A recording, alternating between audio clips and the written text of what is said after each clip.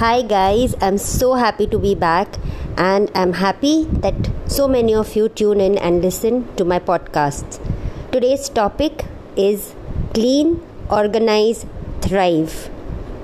Organizing may feel like a big task, especially if it is not a routine activity. At first, it may be overwhelming, but if you can overcome that feeling and have a certain plan in place, here is how cleaning and organizing will be and is always beneficial.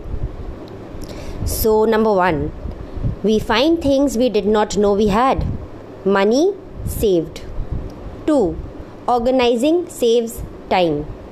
3, the wardrobe gets refreshed and aired. Very important vibe check. 4, everything gets a new life. 5, it is almost like free therapy.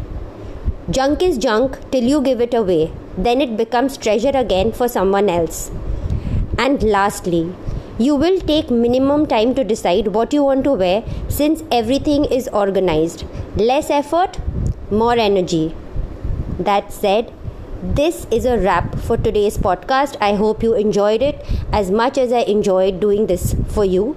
And till I catch you again, stay stylish, stay sexy.